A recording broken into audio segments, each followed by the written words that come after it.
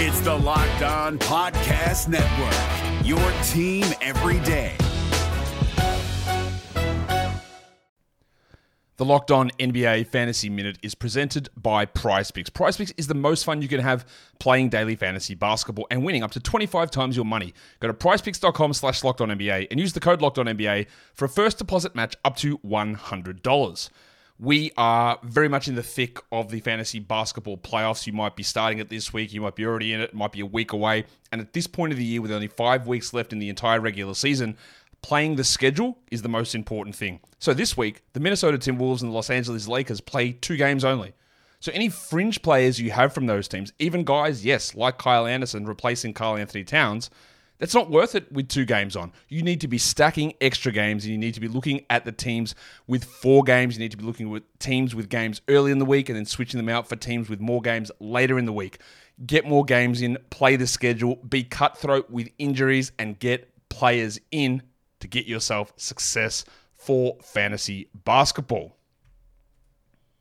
Jackson Gatlin here, host of the Monday edition Locked On NBA podcast. Every Monday, I cover the 3 biggest stories in the NBA with the local experts from Locked On. It's an awesome recap of the weekend of the NBA and a look at what's ahead. Mark your calendars on Monday to join me for Locked On NBA podcast, available on YouTube and wherever you get your podcasts. Because when I shot, I expected to make it. So, I don't shoot kind of miss. You are Locked On Raptors, part of the Locked On Podcast Network, your team every day. Canada, the NBA title is yours. We're going to overtime and a Hail Mary 3 by Mo Pete. Get that garbage out of here.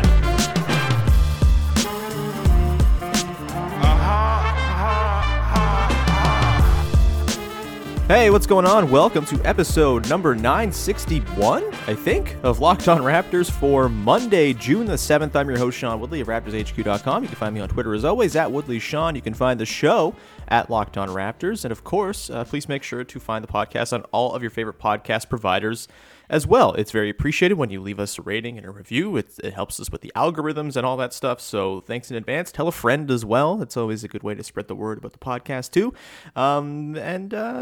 Thanks as always for your listenership and your support. Today's show is brought to you by Locker Room. Download the app and join me this week. We've missed the last couple weeks just for scheduling reasons, but hopefully this Friday we will have a Locker Room with myself and today's guest and Katie Heindel, perhaps.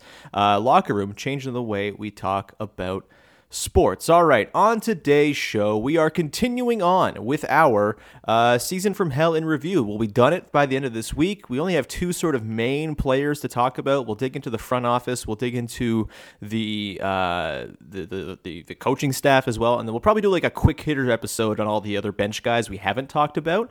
But for now, we have a big player to talk about, and that is Pascal Siakam, who is sort of the last star core player. I mean, we'll get to Malachi Flynn tomorrow as well, but obviously Pascal has a bit of a higher status within the team. And joining me to talk about Pascal Siakam, as teased before, is today's guest. It's Vivek Jacob. What's going on, buddy? Not much. As we discussed just before we hit that record button, I am somewhat distracted watching the French Open right now. Novak Djokovic is down 2-0 to someone who looks like he's going to be the next one, Lorenzo Musetti. So it's very spicy. Very spicy. Speaking of spicy, Pascal Siakam, Vivek Jacob, you're a professional broadcaster. I'm choosing to believe that was on purpose. We're talking about Pascal's season today. Just a bit of a refresher on what he did before we get into our sort of big takeaways from his season. We'll also dive into the sort of developmental arc of the year and where he's at compared to where he was at the start of the season. Then we'll talk about next year and where he fits in. But just to refresh what happened this year with Pascal Siakam, 56 games played, just under 36 minutes a game, 21.4 points. 7.2 boards, 4.5 assists, nice uptick in his playmaking, 1.1 steals, 0.7 blocks. He shot 51% on twos. He shot 29.7% on threes, a big drop off from his last couple years where he was right around league average. And, it was a lesser statistical season, but as I think we're going to get into today, there was a lot to be sort of gleaned in terms of positivity from Pascal's statistical year in his 5th season in the NBA. Vivek, Jacob, we'll start this off with you. And the question we're starting all of these Season from Hell in Review episodes with, what was your biggest takeaway from watching Pascal Siakam play for the Toronto Raptors this season?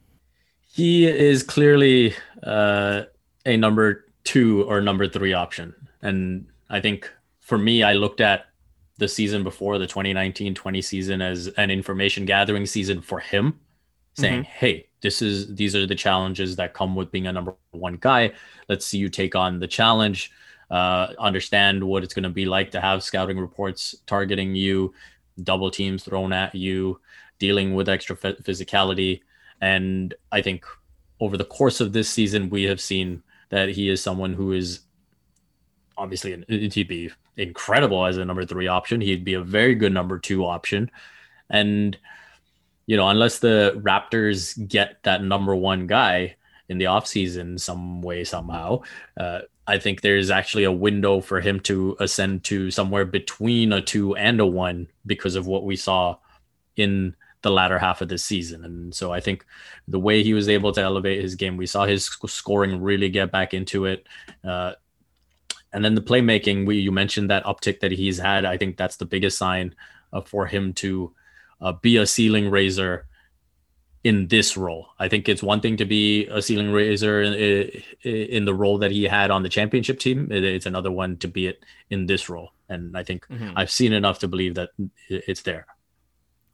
Yeah, I'm with you. I think my takeaway from the year, very similar to yours, is that this was just a very clarifying season. I think we kind of got a lot of answers to questions we've had about Pascal Siakam. And look, not all those answers suggest that he's this sort of franchise changer that you're building a championship team around, and that's okay. Like, I think what's been clarified is that he's clearly worth his contract. He's clearly, I think, I would even pencil him in as like a surefire number 2 on a title level team, just considering the current context of the NBA where it's kind of, it's not the super team era really right now outside of the Nets, obviously, and who knows how stable long term that's going to last. But, for the most part, it's a league of, 2-star combos. And I think if you pair the right star with him, you're probably looking at title contention, especially when you consider the rest of the supporting cast the Raptors offer around. If they were this sort of top-heavy team with no depth, then maybe you'd be kind of overextending him as the number 2, kind of filling in all these kinds of holes. But considering the personnel the Raptors have on hand, considering the prospects they're developing, the fact that they're adding a first-round pick this year,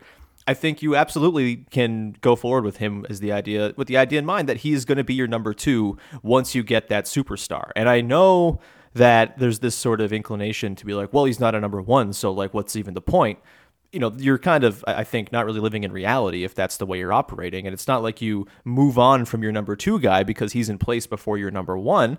And maybe they never get the number 1. That's very, very on the table. Like, they may not be able to pull off a trade or some sort of signing coup to bring in a guy to be a number 1 ahead of Pascal Siakam. And if that doesn't happen in the next few years, then you probably reevaluate things and look at things from there. But for now, I think they're in a totally fine spot. And because of Siakam, they have an infrastructure that can support a superstar if they're able to acquire one in any number of ways. And I don't know if I would have said that at the start of the year about him after what we saw in the bubble, but particularly because, even the back part of last season, we saw a bit of a sort of decrease in his efficiency and his sort of prolific scoring numbers and things like that.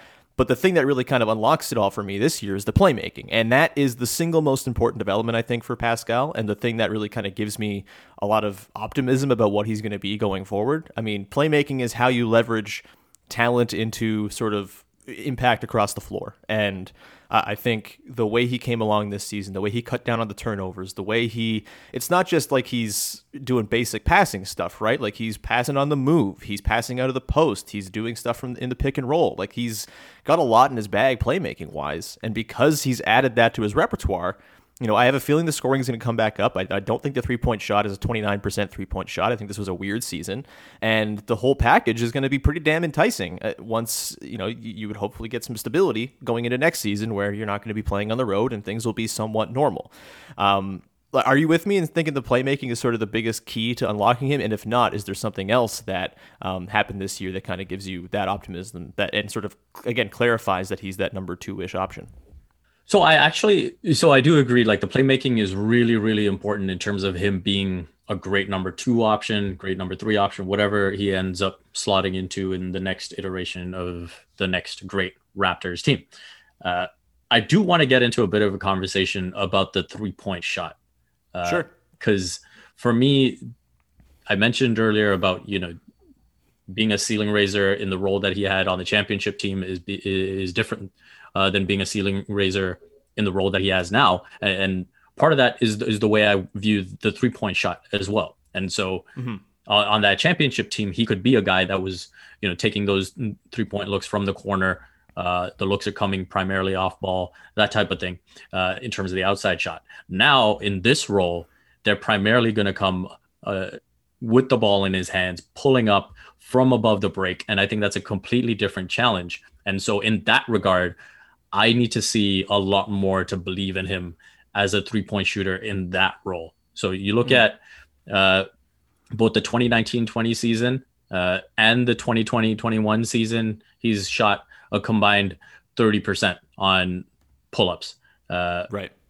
And so I think that is something that needs to continue to develop. I think that is something that is an important part of his game that really needs to level up. Yeah, that's a really good point. I would say I'm optimistic about that just because, that's a pretty good starting point for a 6'9" forward who wasn't really a shooter for, the first couple of years of his career.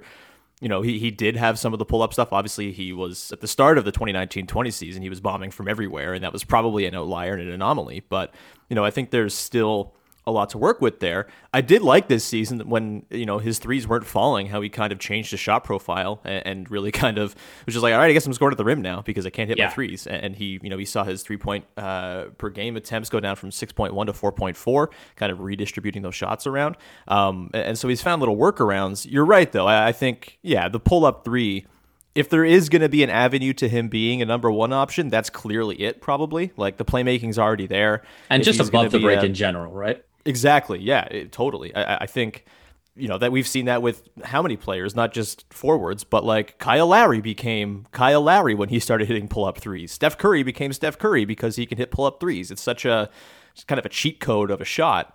And if there's going to be a limitation on that for him around 30%, then that's probably not ideal. And that's going to cap his potential stardom. But, I think there's enough there to work with. And, I still think just the upheaval of the last couple of years, it really kind of has to be a nightmare for development. And speaking of like how, development is never linear, I think the last couple of years in particular are kind of a perfect example of why you can't count on that because things are, disrupted by pandemics and bubbles and short breaks and things like that. I'm reasonably optimistic there. He has changed his shot profile so drastically in the last couple of years that I think it's probably taken some time to kind of adjust. And I think this year he wasn't getting any help necessarily because, the supporting cast wasn't amazing and a lot of his shots were not, wide open, uncontested, looks, right? It was all sort of, he had to work for everything. There were games where teams were throwing like 3 guys at him because there was just nothing else on the floor to worry about. So I'm hoping that with a more sort of fully fledged roster next year and a sort of return to normalcy, we'll see him kind of bounce back a little bit from deep. But you're right, that is a pretty pivotal skill in terms of what his overall ceiling is going to be. We're going to get into some more developmental stuff in just a second here. But first, I want to tell you about our friends over at Indeed, who are the greatest hiring company in the world. They really are what you need if you are looking for a short list of quality candidates for any position you're hiring for. You can get your quality short list of candidates whose resumes on Indeed match your job description faster, only pay for the candidates that meet the must-have qualifications, and schedule and complete video interviews in your Indeed dashboard. Indeed makes connecting it with and hiring the right talent fast and easy. You can choose from more than 130 skills tests and then add your must-have requirements so that you only pay for applications that meet them. According to Talent Nest, Indeed delivers 4 times more hires than all other job sites combined. If you're hiring, you need Indeed. Get started right now with a free $75 sponsored job credit to upgrade your job posted at Indeed.com/locked, LOCKED. That's a $75 credit at Indeed.com/locked. That's Indeed.com/locked. Offer valid through June 30th. Terms and conditions apply. The NBA playoffs are right around the corner, and Locked On NBA is here daily to keep you caught up with all the late season drama. Every Monday, Jackson Gatlin rounds up the 3 biggest stories around the league, helping to break down the NBA playoffs. Mark your calendars to listen to Locked On NBA every Monday to be up to date. Locked On NBA, Available on YouTube and wherever you get podcasts. Part of the Locked On Podcast Network. Your team every day.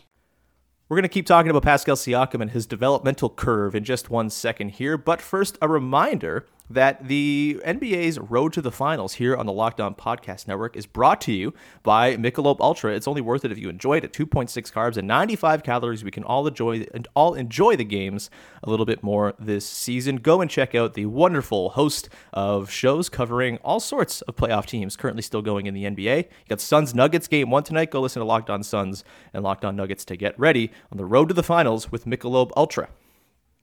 All right, Vivek. Pascal Siakam. We kind of dug into the development conversation already, but we can continue it going forward here. In terms of other things, the playmaking's the big thing. The 3-point shot's one thing as well. Was there anything else this year that Pascal did that kind of piqued your interest, or maybe it kind of going the other way, things that he kind of lost that maybe you're a little bit concerned about that you'd like him to kind of regain, hopefully in a normal season?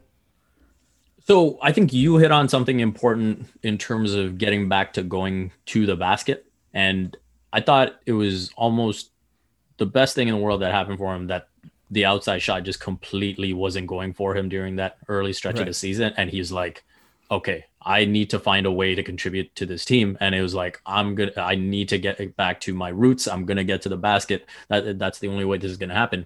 And so obviously the finishing isn't at the level that we've seen in the past. And so I think that's the area for development for him as well.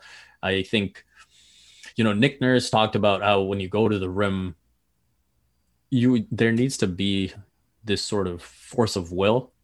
Mm-hmm. And there's times where Pascal, it's like he always wants to finish around the defender. And so he will make that adjustment in real time to get the shot off, when I think he's got to have a bit more just, hey, I'm going to go right through you. Whatever happens, happens. Like if the shot gets blocked, the shot gets blocked. But, so I think there's occasions. I think the one moment that does stand out to me is that Timberwolves buzzer beater, where I think I was maybe more on the other side of the fence, where I think some people sort of just looked at it and said, oh, this is, just as unlucky as the misses against Portland and Golden State. And I kind of looked at it. I was like, man, you really got to take it harder than that. And it was, I forget who it was that contested at the rim, but it wasn't a strong I think it was contest. Jaden McDaniels who was destroying him that entire game. Yeah. And it wasn't that strong a contest, and he still tried to, finish around him. And I thought that complicated things. And I think those are the types of finishes where I just like to see him, as Nurse said, have that force of will and just go right at him. Yeah, that's a good point. His free throw rate this year was up from last year, which is nice. 31.3, which is, fine. It's less than what he was at 2018-19. That's kind of the theme across a lot of his sort of shooting metrics, is he, was not as good as 2018-19, when obviously he was in a much easier sort of opportunistic role, but he was significantly up in a lot of areas from 2019-20, which I think is kind of viewed as his best season, where, obviously he made All NBA, even though that spot should have gone to Kyle Lowry somehow. Still not mad about that. But, the shooting metrics, I think we saw a positive bounce back in a lot of areas this year. Again, the free throw rate, he was up in his free throw percentage just slightly, which is nice. He's now over 80%. It feels like he's the worst 80% free throw shooter in the world sometimes, because he misses them in kind of timely spots, but that might just be nitpicking and looking for areas to be upset with. Sort of looking at his, shot chart and where he was scoring from, up across the entire board, except, down a little bit in terms of his inside 3 feet, but still 69% inside 3 feet. It's not so bad. He was up about 6% in his 3 to 10 foot range, which has kind of always been his bread and butter range. His, 42.4% this season, up from 38.2. That's nothing to sneeze at. He was at 47.4 in his breakout season in 18-19. He was up from 10 to 16 feet, almost 10%. Same 11% from 16 to 3-point range. There's lots of positive, growth and incremental growth in terms of a lot of these areas that, again, it's never maybe going to bounce back to where it was in 2018-19, just because he was not the primary focus of defenses that year.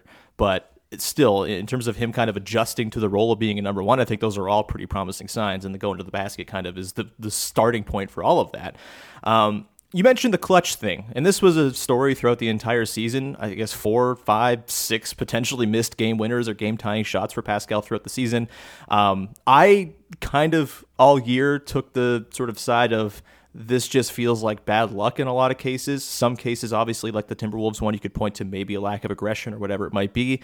But I have a hard time sort of looking at Pascal Siakam as some sort of crunch time choker, especially after in 2019-20, he was the backbone of like the second most efficient crunch time offense in the NBA, kind of working that pick and roll with Kyle Lowry, either as the ball handler or the screener, and scoring every time down the floor in crunch time. That didn't happen this season, obviously. Do you think the 2019-20 numbers in the clutch are kind of the anomaly here? You know, we've seen him obviously go off in finals games and things like that. I don't think it's some sort of like shrinking from the moment thing with Pascal or anything like that, but is there something in the way he's approaching his offense in crunch time that let him down this past season that you're concerned about going forward, or do you think this will end up being the kind of outlier year? I hope this ends up being the outlier year. I think there were, I think the majority of this season got to his head a little bit. And I think we saw those little plays like the double dribble against the Knicks. And we saw a couple of those where the indecision really hurt him. And so, again, I would say at the start of this season, like, the shots against Portland and Golden State, like that, I look at it, I'm just like, okay, the dude was unlucky. That goes in and out. But there's other moments where I thought he could have been more decisive. And I think that's all part of learning and understanding. And some of it has to be put down to, situations where the Raptors did so much to get back in games, so many situations where, they've had to try different lineups out. I don't know if they, ever had like, this is, we have our core four in terms of who we rely on, but who's that other guy going to be? How does that change the roles, that type of thing? And so I think that plays a little bit of a factor in it. But I think the main part of it is the decisiveness, which I think he will learn through experience. And he's talked about how, hey, this is all new to me. This is all stuff that I'm trying to figure out on the fly. And, when you're sort of in the sports business, entertainment business, it's there for everyone to watch. And I think, I think the pieces, all the tools are there for him to be an effective clutch player. I think you highlighted the improvement in the mid-range. That's something that's important. I think the fact that players can sag off him with, not really trusting that 3-point shot just yet, that is going to be important in the future. But the playmaking, as we've talked about already, I think that is the biggest thing in terms of closing out opponents. Having the threat of your own scoring, which I think we saw in the latter stages of the season, that itself, I think, is going to level up his clutchness. Yeah. Yeah, I mean, I think a big part of this year was the lack of any sort of stable closing time lineup, and the fact that, the big backbone of last year's crunch time success was the Lowry Siakam pick and roll with like shooting all around and Marc Gasol, kind of moving dudes around. And they just didn't have that this season. Like I was talking about, so often we would see games where, Pascal would have like a meager scoring line, and it was because, he's sharing the floor with Stanley Johnson and DeAndre Bembry and Malachi Flynn for large stretches, and teams are just collapsing down, sitting 3 dudes his way and hoping he can pass out of it, which, to his credit, he often did quite successfully, just to the effect of, bricked threes from Stanley Johnson. And so I do think that plays into the crunch time struggles this season, the lack of any sort of familiarity and reliable lineups. I think, just anecdotally speaking, I think they went away from the crunch time pick and roll with Siakam and Lowry far too much. I think they, they got away from what worked so well last season. And, I'll be calling for more Siakam Lowry pick and roll for the rest of my days. If Kyle Lowry sticks around, it's a pretty effective play, as it turns out. And it works so well kind of inverted as well because of Lowry's ability as a screener and the fact that you don't want him getting the ball in the short roll or anything like that to cause havoc. It's such an effective play. that we just didn't see as much this year in crunch time. And, again, lots of factors at play for that. The lack of space, the fact that they were playing traditional bigs who could not space the floor at all for a large stretch of the season. It was just kind of a weird environment for Pascal to exist in. I think the fact that he got all those very good looks in close game scenarios is pretty promising. And I'm going to bet on, at least half of those ones that rimmed out against Portland and Golden State and stuff going down throughout the future. Like, it's just the law of averages. So I'm not terribly worried about the crunch time stuff, especially if they kind of have a more talented, deeper roster kind of around him to maybe play off of a little bit, and you have to rely on him a little bit less because, man, they relied on him a lot when the chips were down because he really, in a lot of cases, was their only way to sort of creating effective offense. We're going to continue on. We're going to dive into the future of Pascal Siakam, what he looks like on next year's team. Will he be on next year's team? I think it's pretty obvious he will, but I guess there's always a possibility out there. We'll get to that in 1 second here. But first, I want to tell you about our friends over at Built Bar, who are making the best tasting protein bars in the world. They are so good, and I can tell you, I've been recently working out more. I've been going for bike rides and stuff, and I love a Built Bar before I go for a bike ride. It gives me the protein I need to build muscle. I guess that's how it works. I'm not really a person who understands how the human body sort of functions, but I'm told the protein is good for you when you're working out. And also, it's a way to give you some energy and fuel without weighing it down with a heavy breakfast or anything like that. My favorite flavor, I think, is mint brownie right now. There's sort of 9 staple flavors, but they also have wonderful limited time flavors that pop up from time to time as well, including grasshopper cookie, which is just like a thin mint cookie from Girl Guides. It's amazing. Highly recommend.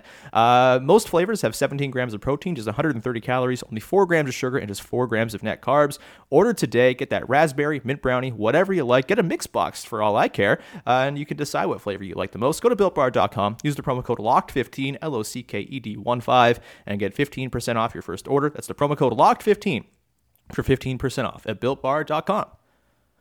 Today's show is also brought to you by our friends over at betonline.ag. You've got lots of things to bet on right now when it comes to sports action. You've got the ongoing MLB season. You can bet on Vladimir Guerrero Jr. to win the AL MVP. You're probably going to get terrible odds on that because he's going to win it, but still, if you want to bet on that, you can. Also, you've got the NBA and NHL playoffs going on. There's lots of chaos happening in the NBA playoffs. You got new series starting up. Why not throw some money down on the Suns or Nuggets, for example, as that series gets going here on Monday night. Before the next pitch or tip-off or face-off, whatever it might be, to begin the sporting event of your choosing, go to BetOnline on your laptop or mobile device and check out all the great sporting news, sign-up bonuses, and contest info. Don't sit on the sidelines anymore, as this is your chance to get into the game as teams prep for their runs to the playoffs. Head to the website or use your mobile device and sign up today and receive your 50% welcome bonus on your first deposit. That's betonline.ag, your online sportsbook experts, and be sure to use the promo code LOCKEDON, all one word, to get that 50% welcome bonus. All right, Vivek, let's round this thing out and take a look at the future of Pascal Siakam and the Toronto Raptors. He's under contract, of course, for the next 3 years. I believe his final year has a player option. That could be wrong on that, but I'm pretty sure that's true. This is an interesting summer, as we've kind of talked about. This is a bit of a clarifying season where we kind of realize, okay, the peak of this team is probably going to be if Pascal Siakam is the second best player. There's lots of things to consider there. There's also the fact that in terms of trade assets the Raptors might have, Pascal is probably near the top of the board in terms of guys to go fetch a superstar with, considering the size of his contract and, being able to sell a team on a youthful guy who's made All-NBA and all that stuff. I guess, what percentage chance would you give? Let me start with this. This is maybe a bit of a curveball for how I was planning on approaching this, but if I was to give you sort of a percentage and you were sort of betting the over-under as sort of like that's like the right place to set that line, what are the odds you think Pascal Siakam is not on the 2021-2022 Raptors? I would probably say somewhere between 10 and 15%. Because the way I view it is, who are the players you would trade him for? It'd be a package that gets you Bradley Beal or Damian Lillard or, that caliber of player. I can recall during the season people talking about Julius Randle this and Julius Randle that. And, well, what did Julius Randle look like in the playoffs? How sure are you about that trade now?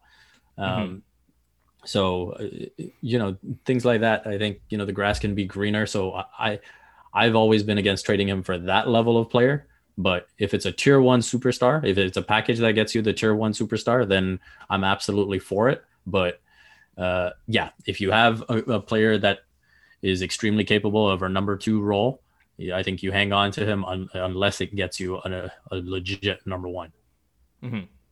And that's the problem, though, is that any sort of hypothesizing a number 1 being added to this team, it really only kind of excites me if that number 1 is paired with Pascal Siakam, because he's just such a perfect building block to pair with a great star, right? Like I made this point over the weekend, and this is not going to happen. Maybe we can discuss the low likelihood of it happening, but like Lillard, for example, if he were available on the trade market, I think the appeal of trading for Lillard is that you have in-house 2 defenders in Pascal Siakam and OG Anunoby, who are kind of the defenders Dame's been looking for his entire career and has never had. And if you trade one of them to get him, are you kind of setting yourself up to be Portland all over again? Like, I think that's a real sort of conversation. And so if I'm sort of looking at moves to improve the team, I hate to say it, but I think the guy I most look to trade is Fred, just because, the OG Siakam fit and the sort of building block that those guys provide is kind of necessary to have contention with it, whatever the next superstar is that you bring in. Like, you can't bring in a superstar and have the infrastructure not set up for that star to succeed.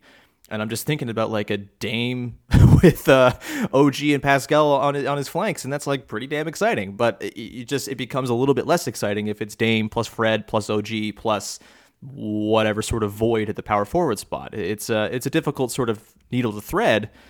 And so, yeah, I think it's far more likely. I would put it at like 95% that he's back next season. I would say that it's going to take a sort of strange turn of events. Maybe some team flames out disastrously in the second round here or something, and someone pops available. But that doesn't seem like it's going to happen. And so, yeah, I think the plan is you go forward, you sort of look to reestablish sort of legitimacy and playoff contention next season, and then hope that you can strike when the iron's hot when another star comes along. And I guess, I don't, yeah, like, is there even a star out there that you could acquire without Pascal? Like, that's the difficult part of it all. So I can't really see it. In terms of his contract, we've talked about this a little bit before, but I just want to sort of have it on the record as we review his season. This was his first year under his new contract, and every time he missed one of those clutch time shots we were talking about, the calls would, echo through the streets of Toronto that he's not a max player, that he's not worth it. Obviously the contract comes into the conversation when you're talking about trades and things like that as well, and his value as a trade piece. In terms of his contract value, do you view him as like a positive asset, a neutral asset, a negative asset? Like, do you view that contract as an albatross? I think I know where you're going to go with this one, but we should probably talk about the contract after year 1 of max life with Pascal Siakam. Yeah, I think it's overall somewhere in that neutral to positive range. Mm-hmm. I don't think it's quite a neutral. I don't think it's a fully, like, I think, what is it, 4 years, 136, if I'm not mistaken. And so if I had to say what's ideal, I'd probably get down to that 120 range, but 125, and I'd be like, yeah, that's absolutely good value. So exactly, right? You kind of just picking at straws there with that one. So yeah, I think it's a good contract to have for sure. And, getting into that Fred versus Pascal conversation, it'd be interesting to see what the league views in that regard, because when you're thinking about a ceiling guy, when you're thinking about someone like Pascal Siakam who can defend multiple wing positions, and we see how valuable that is, especially over this past, decade, I would say, in terms of that having that value over Fred VanVleet, who I think in his role now, there are new challenges that present themselves. We saw some of it in that Celtics series. And so it'd be an interesting conversation to see, where people view those two players. And I would imagine people would rather have Siakam than VanVleet because of what the position offers. But yeah, I think it'll be, I think just because of the public profile of Fred, it'd be interesting to see what it actually is. Yeah, it's that's an interesting one for sure, and we'll probably grapple with that as we go forward here in the offseason, because we're going to have all sorts of offseason machinations to talk about. I was going to get into like should they trade the pick to try to get Dame or something like that, but that's for another time, and after we figure out what the pick looks like. I don't think the Blazers are trading Dame is the thing, as much as it's fun to think about. Any other sort of parting shots on Pascal here? I'm with you. I think the contract it skews positive value to neutral value. Like if you were to trade him, I think you could get good stuff back, no doubt. I don't think it's an albatross contract, and I will sort of repeat myself for the 700th and hopefully last time. He's a max player, period. And if you fancy a guy as a number 2 or even a number 3 on a championship level team, you're talking about a max player. There's this sort of false equivalence between being a max player and thus having to be like a number 1 championship driving type of guy. That's not how it works. There's like 50 max players in the NBA under the current CBA. And yes, not all max players are made different or are made the same. Some are albatrosses, Andrew Wiggins, but some, like Pascal Siakam, who it drives winning when he's on the floor. The Raptors were like 7 or 8 points better per 100 possessions with him on the floor this season. Like he is responsible for success. He playmakes. He defends at an all-world level as well, which I thought was kind of an unheralded part of his season. I thought his defense this year was as good as it's been. He was great in the bubble as well, which I think gets slept on too, as people sort of point to how bad he was offensively, but his defense was tremendous in that series. But with all of that, yeah, it's a positive contract. He's the kind of guy who, even when his offense is not going, you have to have him on the floor because of his defensive contributions and because he kind of makes everything tick when the Raptors are at their best defensively. Like having him on the team is the reason why they can play their insane, recovery style of defense. And maybe they want to change that up a little bit and make things a little bit more simple. But Pascal kind of is the agent that allows you to play that crazy ass style and, make corner shooters see ghosts and stuff like that too. So yeah, all of the things Pascal does are max player things. Is he Kawhi Leonard? No, but comparing him to Kawhi Leonard is stupid. And if you're still doing that, I would hope that this season kind of clarified for you that there are multitudes to this. There can be layers of max players, and Pascal Siakam is in one of those layers without a doubt. And, if you want to have a championship level team, name the last championship team that didn't have 2 or 3 max guys. It doesn't happen. So, that's, I think, my final spiel on that. I will stop coming back to that well of content because it makes me tired to talk about. But unless you have any parting shots about Pascal Siakam's season, Big V, I think we can wrap it there. If you do have anything, fire away. But if not, just plug some stuff. Oh, I guess a couple of things I'll just quickly add to what you said with regards to Pascal.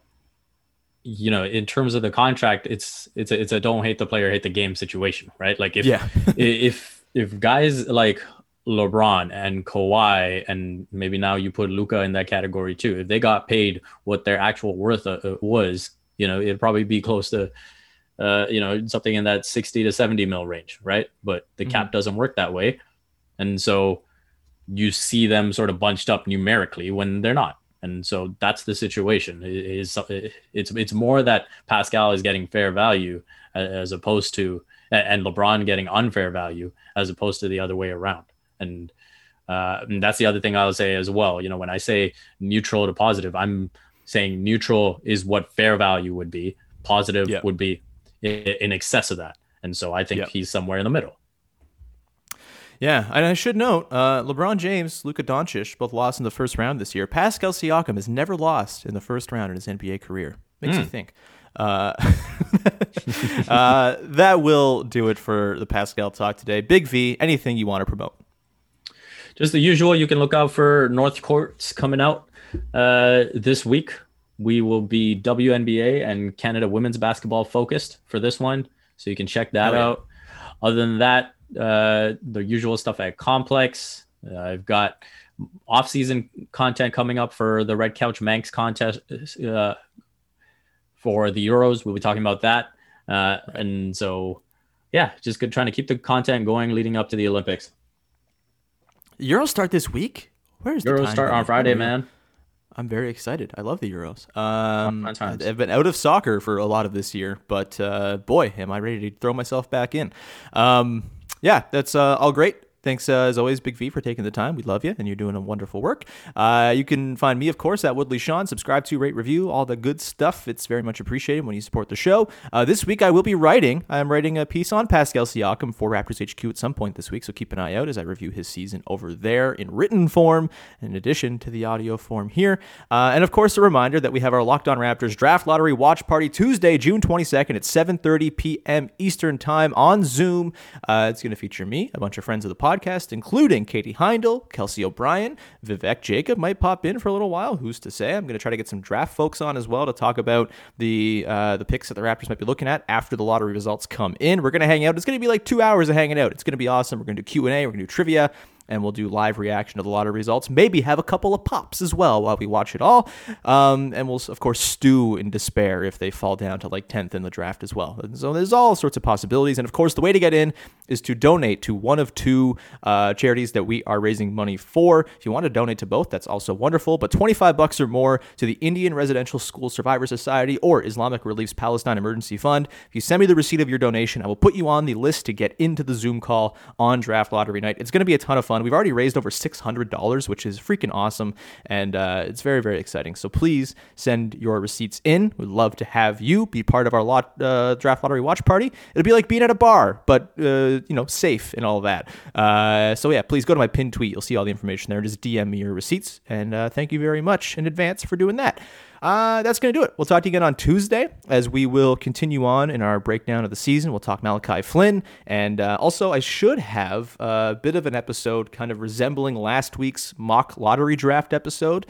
This time around, we got the 4th overall pick. We did. The Raptors did, at least. And I picked Evan Mobley for the Raptors because he fell to 4 somehow. It was very exciting in the group email chain when I picked up Evan Mobley 4th overall. So I'll get into that. Or at least hear that clip at some point this week on the podcast and some reaction from our smart draft people over at Locked On NBA Draft. But you have that to look forward to as well as we spend this week rounding out our season from hell in review before turning our attention towards the draft and more lofty off-season expectations and things like that in the weeks to come. That'll do it. Thank you so much for tuning in. We'll talk to you again on Tuesday with another episode of Locked On Raptors. Bye-bye.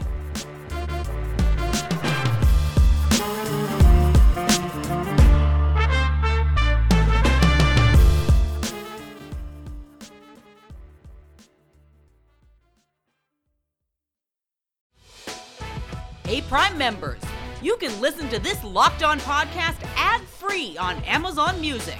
Download the Amazon Music app today.